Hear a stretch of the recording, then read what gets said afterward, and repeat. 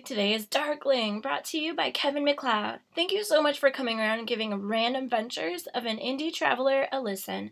I'm your host, Casey, and here you can tune into my own awesome adventures from different interesting areas around the world. Some of these in which you'll know, and others will most likely be very new to you. Maybe you've never heard of them. And I'll also sometimes chat about fun facts, history, culture, and bizarre mythical beings or creatures around these areas. This week's episode is all about the stupendous Carlsbad Caverns and the creepy skinwalkers. You may never feel so Indiana Jones as when you are inside a North American cave that has broken the record of being the largest accessible cave in the peninsula, where old marine animal fossils have actually been found, as well as the remains of giant sloths and lions as well, having been found around the entrance to the caverns. Where is this cave? You might find yourself wondering. Fear not, friends, I've got you covered. This magical place is known as Carlsbad Caverns National Park in New Mexico in the United States. So this place was actually established in a later period in 1930. Imagine being the person that stumbled across this incredible marvel. One of these people would be the American Ray V. Davis, who is a photographer and was brave enough to do some of his mad awesome photography and capturing some of the beauty of the underground cave systems. The Roaring Twenties shed more light onto this awesome guy's work, and historians thought, hey, this place is pretty cool. Let's make this into a touristy kind of thing. Then, in 1989, there was teenager James Larkin White, a guano miner. Well, that was one of the things that he did, and he used a handcrafted wire ladder to check out as much as he could in the caverns in search for guano. I mean, I'm sure he found the motherlode of it here. Anyways, wow, talk about a real-life Indiana Jones. I mean, going down on a little wire ladder that he made himself? Ooh, it sounds pretty daring. This was before there was the fancy elevator and stair switchbacks that are there today. Crikey, that would have been quite the adventure. There have been pictographs found near the caves that showed there would have been people living around the area 12 to 14,000 years ago. Wow, it's so fascinating. And right now, around the area that Carlsbad sits in New Mexico, there are an astonishing 117 known caves, but more have been known to pop up randomly, so that number will probably increase over the coming years. These caverns are magical in the sense that they have these little tiny things called microbes, and in the Lechuga cave, there are some microbes that have been said by scientists to be a possible cure for cancer. I don't know about you, but I think that's pretty impressive. Not only that, but this particular cave is also the deepest limestone cave in the U.S., and it's considered the 5th longest cave on Earth. Wow, that's really amazing. The Carlsbad cave systems go through the Guadalupe Mountains in New Mexico and actually spread out into Texas as well, pretty much extending into the Guadalupe Mountain National Park. If you're super into rocks, what's that word again? Oh yeah, it's a geologist, haha. If that's you, or if you just do some rock hound stuff, or whatever, if you're rock lovers, then hey, you'll love this. And if not, then I think you'll still enjoy it anyways. It could be a pretty cool place for you to check out someday. Apparently, the highest peaks of Texas were once under the ocean, as it was once a seabed of the ancient Permian Sea. And there was an underwater reef as well, known as the Capitan Reef. I find it so interesting how millions of years ago, places like Colorado and Texas were once underwater, and you can actually find fossils and such upon certain mountain ranges. At least if you look in the right places and are looking hard enough. You know, it takes a lot to find things like this, so don't beat yourself up if you haven't found anything like this before. There's a cool park museum, and here you can see lots of the fossils and ancient skeletons of life of a whole different kind of age. Also, you'll find that there are millions, yes, I said millions, of cultural artifacts here as well. Talk about mind blown. There was a special visitor here in 1928. Can you take a guess? Okay, here's a little hint for you. She was very well known as a female pioneer of the skies. If you guessed Amelia Earhart, then you totally deserve a high five. You can do a little Celt 5. Big kudos to you. Yeah. Have you seen the movie Journey to the Center of the Earth? If so, then you're somewhat familiar with Carlsbad Caverns, as this was the location used to create that film, in what's called the Boneyard and the King's Palace. Many of the caves around Carlsbad National Park were not actually naturally formed. There was something known as the Mid-Continent Oil Field, and that was sitting where the caves currently are. Due to the old oil field, there was erosion that occurred because of the sulfuric acid. Okay, so here's where nature comes in. There are the Guadalupe Mountains, and there was the groundwater. The groundwater seeped down and blended with the oil, and voila, we have these incredible cave systems. Then, of course, you have millions of years, and sorry, but I'm going to nerd out for a second, so just bear with me for a moment here, alright? Groundwater plus carbon dioxide equals calcium carbonate. Alright, I'm done. I can see that you're likely over there thinking, so what? That's what I would be doing. But it's because of this that you get all those super cool rock formations. Like, the icicle-looking things. Okay, so real terms are stalactites and stalagmites. The queen's draperies, which are in the king's palace area, given the name, and they actually do kind of look like drapes that have natural folds, among other things. So yeah, very cool. But when you had all that, you get a super awesome place to take a walk. And of course, explore as well. Now, if you're wondering what the difference is between stalactites and stalagmites, then I'm happy to give you a little Cave 101 schooling. And lucky for you, this is all for free. All included in this episode. The tights drop from the ceiling, and you can often be pretty pointy, much like actual icicles.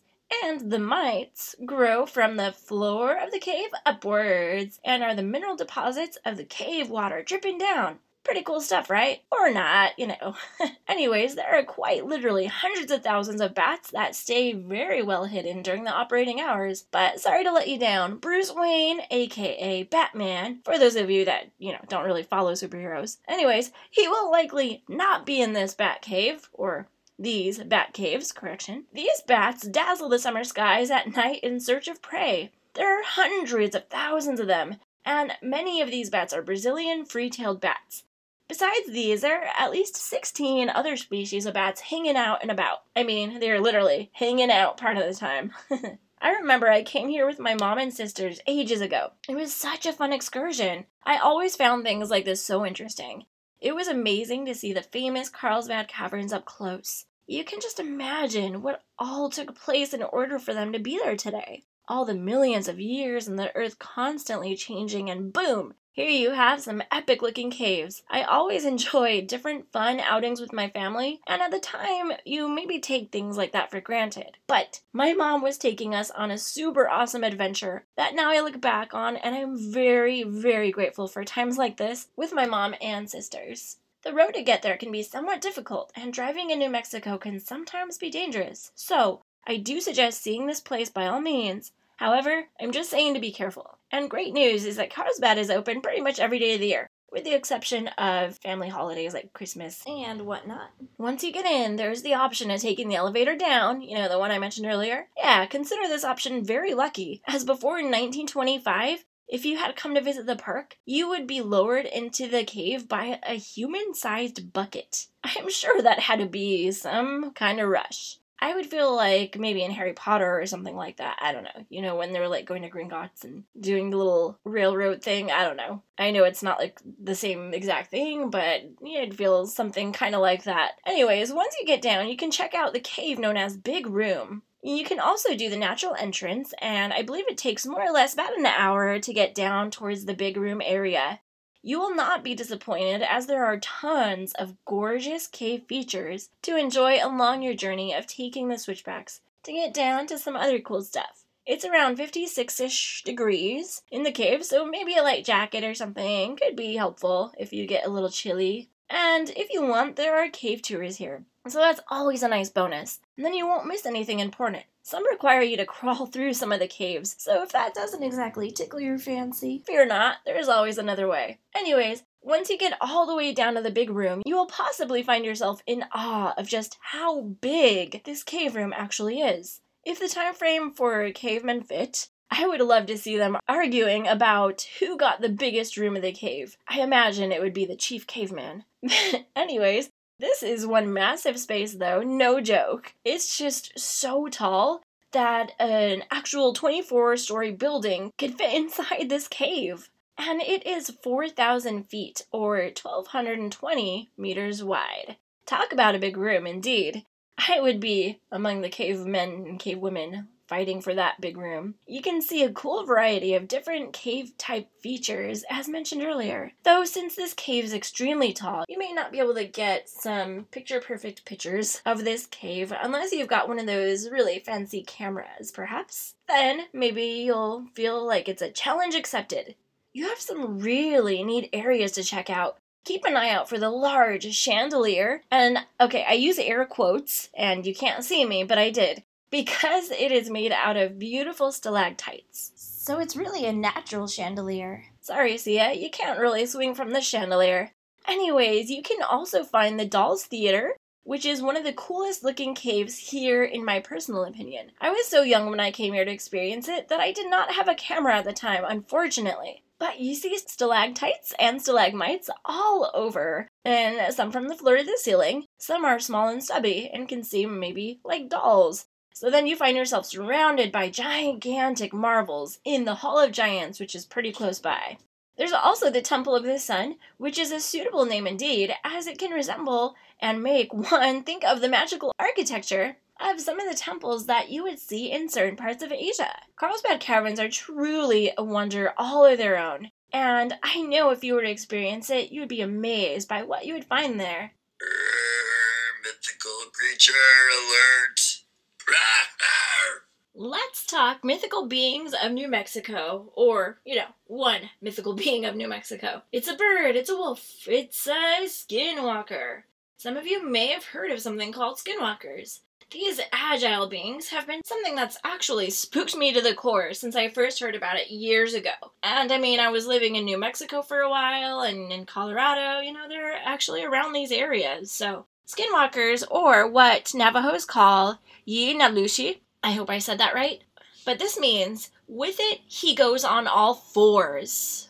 And by he, it could be a he or a she, but typically, it's a he. And anyways, these are said to be very harmful witches of the Southwest.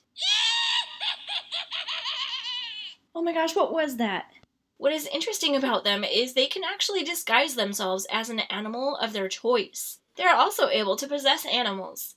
Now, some of you may be wondering about witchcraft. After all, Navajos are very spiritual. But the Navajo people believe that witchcraft can be used for good or evil, and certain places can harness various types of powers. Navajos are part of a bigger group that also include Apaches, Hopis, and other Native American groups. They each have their own version of skinwalkers, but it always involves someone capable of turning into an animal. Apparently, nightfall is when it all happens.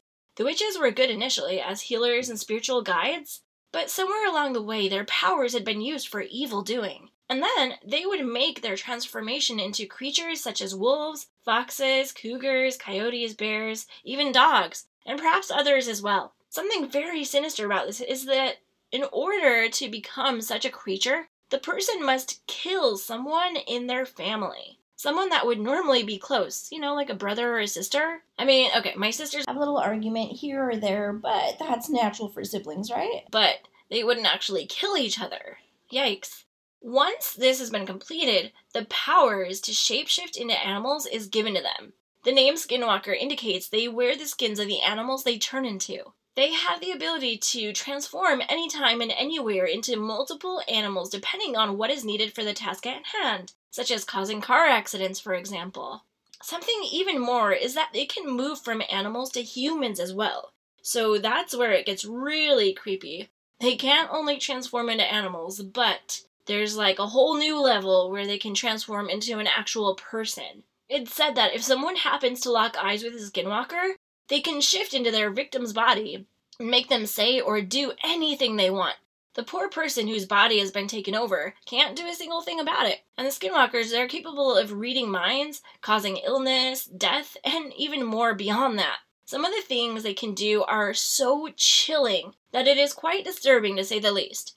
Things such as cannibalism, necrophilia, reanimating the dead to attack the skinwalkers' living enemies, grave robbing, and other twisted things as well. Many events that had happened, such as intense storms during special events, unexpected death, drought, sudden life struggles, and more are the handiwork of the skinwalkers. At least that's what it's thought. The thing is, since they could be animal with very human eyes, or with any human they lock eyes with, They could be in many places. There have been lots of interesting stories, such as a man who was fixing up some things on a ranch house, and he heard some weird laughter that seemed to be emitting from the sheep pen. And he went to see what was happening. Surely it would be something he would never forget. And he saw the sheep that were all huddled in the corner of the pen, while there was one lone ram that was standing upright on its two back legs, and it was laughing like a human. And the man knew that this was something else. This was not a normal ram. As he looked deep into its eyes and saw that this was not a ram at all, its eyes were very much human. And suddenly, the ram got on all fours and walked in the opposite direction as if nothing had happened. And it just left. It walked away. They have also been seen as very angry-looking humanoid figures that are maybe staring down at passers-by from a cliff or mountain. And various people from Colorado, Utah, Arizona, and New Mexico have been said to have had incidents with skinwalkers. Yikes. I don't know about you, but I absolutely hope that I never encounter something like this in my life, as I enjoy life and I don't want anything going on with the skinwalkers. I mean, alright, they could do their thing and I'll do my thing and, we'll leave each other alone. How about that? I think that's a win for everybody. Have you ever been to the Carlsbad Caverns National Park? Or somewhere else that's pretty awesome that you'd like me to check out? I would love to hear from you. You can reach me at randomindytraveler@gmail.com or on Instagram, check it out, at randomindytraveler. On YouTube, I'm also at Random Ventures of an Indie Traveler. So, pretty much the same. I like to keep it simple that way. You can find me wherever you like. Be sure to come back next week and tune in for another awesome adventure. Thank you so much for listening, everyone. I totally appreciate all of you. I know I have listeners from a lot of different countries and areas in the world, so thank you so much for listening. And I'll catch you in the next one. Have a great week, everyone.